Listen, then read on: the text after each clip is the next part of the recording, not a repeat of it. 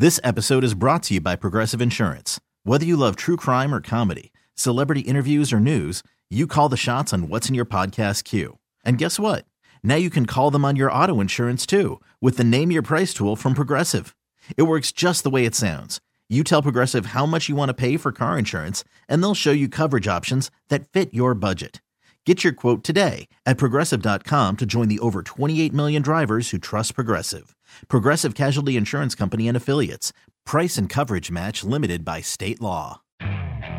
Okay, picture this. It's Friday afternoon when a thought hits you. I can spend another weekend doing the same old whatever, or I can hop into my all-new Hyundai Santa Fe and hit the road.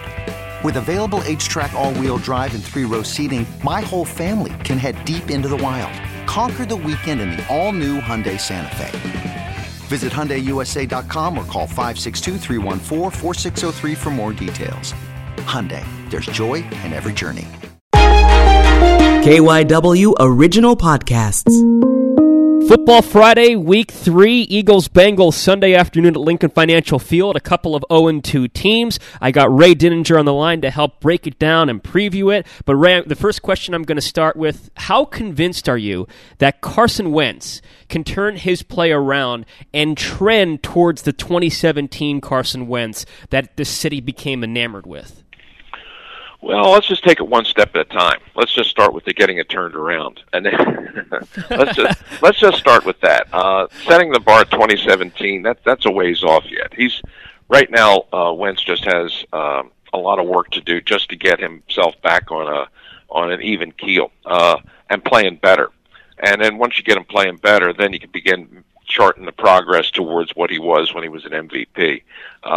I'll settle for just let's have a better performance this week, and then we'll go from there. Fair enough. No, that's fair enough. My follow-up to that is, and I get this question from a column I read from David Murphy in the Inquirer. How much of what's happened so far, Ray, is on Carson or the talent that has been put around Carson? Well, like most things in football, I think there's elements of truth in both of that. I mean, the team right now is it has some flaws. I don't think there's any question about that. The offensive line has been rebuilt, and you saw what happened in Washington. Certainly played better last week, which was encouraging. But the offensive line this year doesn't really bear much resemblance to the team that won the Super Bowl. And the receiving corps is obviously not where it should be. And some of the guys that you've drafted, some of the guys that you've brought in that you thought were going to be the solution haven't been. So I think that there's, when teams go bad, when good teams go bad, the blame can be spread around to a lot of different people, and I think that's true here. I think you could blame the coaching to some degree. I think you could certainly point to the play calling, which I don't think has been particularly inspired. You look at the recent drafts, haven't been very good, and that goes to the front office. And then there's the play of the individual players, and the quarterback is a big part of that. I mean, I'm a Carson Wentz guy. I have been from the beginning. I still think he can be a winning quarterback in the NFL. I'm certainly not ready to give up on him after 2 bad games. But if you look at the players around him and the way that they're playing right now, they're not exactly helping the cause. Everybody, if they're going to get this thing turned around and play better and start winning some games, everybody on this offense has to pick it up. And the quarterback's part of it, but he's not all of it. What do you think of their wide receiver situation right now with Jalen Reagor coming down with that thumb injury? It's not great because you've got J.J. Arcega-Whiteside as a guy they drafted high to become a big player, a possession receiver, a big body guy, a guy that I think they envisioned as being the successor to Alshon Jeffrey as their big red zone target. And right now, I mean, he's been a real liability. He's just a total non-contributor. And Reagor was a kid that they really wanted to work in as a speed guy and a playmaker and a game breaker. And they were certainly trying through the first couple games. They were doing everything they could to get him the ball, but now he's got the thumb injury and he's out for a while. John Hightower's kid they drafted this year in the 5th round that I think has a lot of ability, but he's a 5th round pick. And I think that he's still got a lot of learning to do. I think you saw that in his first game in Washington. And you got Deshaun Jackson, who they have to they feel like they have to monitor his snaps because they want to try and get him through the season and not lose him to injury. And so you saw last week that he didn't really become a factor in the offense until the second half. But once they began getting him the ball in the second half was when the offense started to move. You know, even at this point in his career, in which we're well along in his career now, he's still the best wide receiver you got. And I know the coaches don't want to overuse him and they don't want to risk injury, but I think you saw last week that he's got to get the football. He's got to be on the field, and he's got to be a big part of the offense, because that was the one stretch of the game where Carson Wentz looked like he was playing with some confidence. So how important is it then, Ray, for them to get the deep ball going this week? Well, I don't know what your options are, really. I mean, it's Deshaun is still it, really. I mean, you don't have anybody else that can pose that threat. They tried to increase their team speed this year, and they drafted Reagor and Hightower, but Rager's unavailable to you, and I don't know if they feel like Hightower's ready to contribute in a major way. So if you're talking deep ball, you're really just talking about one player, and that's Deshaun. I don't know if this is a game that you necessarily go into thinking you're going to win it with big plays. I mean, I don't know how the coaches are approaching it. I know after looking at the Bengals on tape this week, that's not the way I would approach it. The Bengals are a team that have a lot of weaknesses. I mean, they're 0-2 on merit. I mean, that's really what they are. I mean, they were a 2-14 team last year. They're an 0-2 team this year, possibly on their way to 2-14 again. But I think that when you look at attacking them on defense, they're very, very weak at the line of scrimmage. Their run defense is really poor. I mean, the Cleveland Browns beat them just really by running the ball. They ran it for 216 yards, and they actually could have run it for more if they wanted to. So I think, to me, this is a game. I think the Eagles can come out, and I think they can win this game with Miles Sanders. I think that I would be shocked if Sanders didn't go well over 100 yards in this game. And I actually think that's kind of the smart way to go. Carson Wentz clearly is struggling right now. And I think this is a game that you can kind of take a little bit of the pressure off him by just pounding the football, running it, and just letting him work play action off the run game. And I think if they do that, I think they can control the game. I think they can dominate the game, actually. And I think that Carson Wentz can get into a nice little comfort zone where maybe he can start rebuilding his confidence. Interesting. Now, and then I'll transition that, Ray, into the defense, figuring out what the defense has to do in this game. Jim Schwartz said this week that he took the blame for what happened against the Rams. He said the game plan, he basically explained that the game plan was too simple. He would have preferred more of a complex game plan after watching what happened to, I guess, narrow the focus of his players. What was your reaction to Jim Schwartz taking the blame for what happened last week? It was noble. You know, it was a case of the coach stepping forward and saying, "Don't blame the players, blame me." We've been seeing coaches do that a lot over the years. And look, I'll tell you that I don't know that I criticize Schwartz for his game plan as much as his inability to adjust once the game began.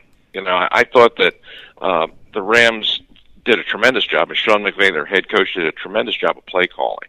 And the way they put plays together, the way they put drives together, the way they mixed up formations and runs and passes. I mean, they had the Eagles' defense totally off balance, really, from the first series, and the Eagles never really did find their footing against them. Part of that's on them, part of that's a credit to the Rams. The thing that's a little bit scary looking ahead to this Sunday's game is not that the Bengals are a great team right now, because they're not, but they absolutely run the Rams playbook. Their head coach, Zach Taylor, was the quarterback coach under Sean McVay just a couple of years ago. So he runs the entire Rams offense. He just took that playbook, put it under his arm, and brought it to Cincinnati with him. So he's had all of the plays that the Rams ran last week, he's got them in his playbook. And he now has the tape of last Sunday's game, and he saw how the Eagles reacted, or in some cases didn't react, to what the Rams were doing offensively. So I guarantee you he's going to take the Sean McVay game plan, and he's going to bring it onto the field on Sunday. Now, does he have the same personnel? No. His line isn't nearly as good. And he's got a rookie quarterback, which, that's not the same thing as Jared Goff, who's got some experience. But the one thing that I really do feel about this Bengals team is that the rookie quarterback, Joe Burrow, is a really good player. Now, he's only played 2 games. He doesn't have a whole lot of NFL experience. But anybody that thinks that he's your typical rookie quarterback who's going to come in here and make a ton of mistakes and beat himself, I don't think so. This kid's a lot better than that. You know, Ray, you basically answered the next question that I had for you, which was, did Zach Taylor, coming from being a Sean McVay assistant, is he going to run similar stuff that Sean McVay did? And you just answered that he is. So then I guess my follow-up to that is, and you talk about Burrow and the talent that he is, and I guess really he poses one of the biggest threats to the Eagles in this game for the uncertainty that he's only playing his third game, but also the talent that he brings. Fletcher Cox hasn't practiced Wednesday or Thursday. How concerning is that heading into Sunday? Pretty concerning, because if you've watched Burrow play to this point, he's very poised and he's very smart, and that step from college football to the NFL has certainly not been too big for him, at least at this point. One of the things that made him a great college player and a Heisman Trophy winner and the first pick in the draft was that, in addition to the size and the arm and the accuracy and everything, that he had a real good mind for football. I mean, you could just see he played. He never made mistakes. He always stayed calm. He was always composed. He can stand in the pocket and throw it. He can throw on the run. He's a good enough runner that he'll do the RPO stuff. He can get out of the pocket and bootleg. He's just a very, very talented young man with a great head on his shoulders. And the thing, when you watch the Bengals, the offensive line is not very good, and it hasn't been good seemingly for generations. But it doesn't seem to fluster this kid. I mean, he'll stand in the pocket, and he knows he's going to get rushed, and he knows he's going to get hit. But he doesn't hurry anything. I mean, he just stands in there, and he goes through his progressions. He'll do his 1, 2, 3. He'll find the receiver, and he'll throw the ball. Now, he'll take the hit, but he'll deliver the ball to the right receiver almost every time. My only concern, and this is just for him, it doesn't necessarily apply to the Eagles, but I just, last week he threw the ball 61 times against Cleveland. If they ask him to throw the ball 61 times every week, he's not going to make it through a season. And he's also going to have a very short career. And I would hate to see that happen. But right now, that's the matchup that the Eagles have to deal with, and they know that I really think, I'm pretty confident the Bengals are not going to be able to run the ball very much. So this is a game where Burrow's probably going to be throwing it. I don't know if he's going to throw it 60 times, but he'll certainly throw it 40. And what the Eagles have to do is they have to get a lot more pressure on him this week than they did on Jared Goff last week. So, key matchups, Ray. You talked about getting the running game going against a questionable run defense, having Miles Sanders be a star of this game, putting pressure on the young rookie quarterback. What else do you think the Eagles need to do on Sunday? Just don't turn the ball over. That's they're in a cycle right now that they've turned the ball over more than any team in football. And when you really look at it, the turnovers are what beat them in Washington. I mean, they were in complete control of that game until Wentz threw the first interception and then the second, and that totally flipped the game and they lost that one. In last week's game, they turned the ball over on the first series. The Rams turned it into an immediate touchdown.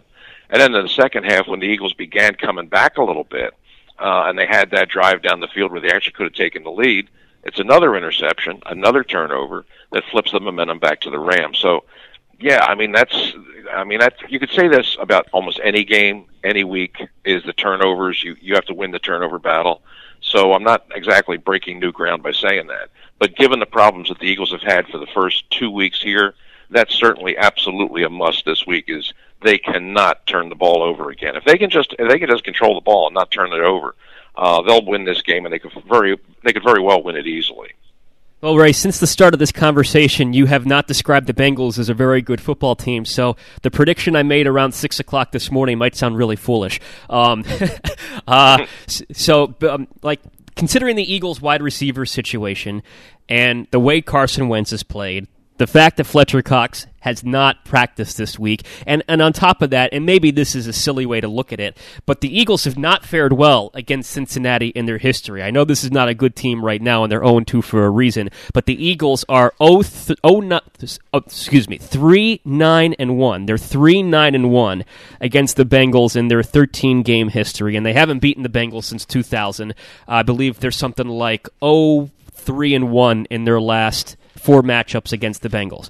So I picked the Bengals 24-17. Tell me why I'm going to be wrong. Well, you make a good case there. And the Eagles aren't playing well either. I mean, they're 0-2 for a reason as well. But I think in a matchup of two 0-2 teams, I think the Eagles are still the better team. And I just think when I look at the matchup, to me the big one is the Eagles' offensive line, which I thought played certainly better against the Rams this week, and actually played very good in some stretches. Can come out, and I think they can kind of push around this Bengals front. And if they do that, then it's a pretty easy matter. Just keep feeding the ball to Miles Sanders. And I think that they can control the game that way.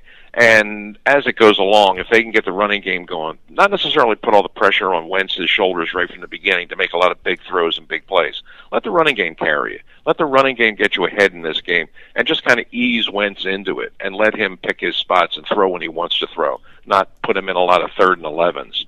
So that's what I kind of see. I mean, the Bengals, you're right. The Bengals, as bad as they have been, and for generations now, they seem to have had the Eagles' number.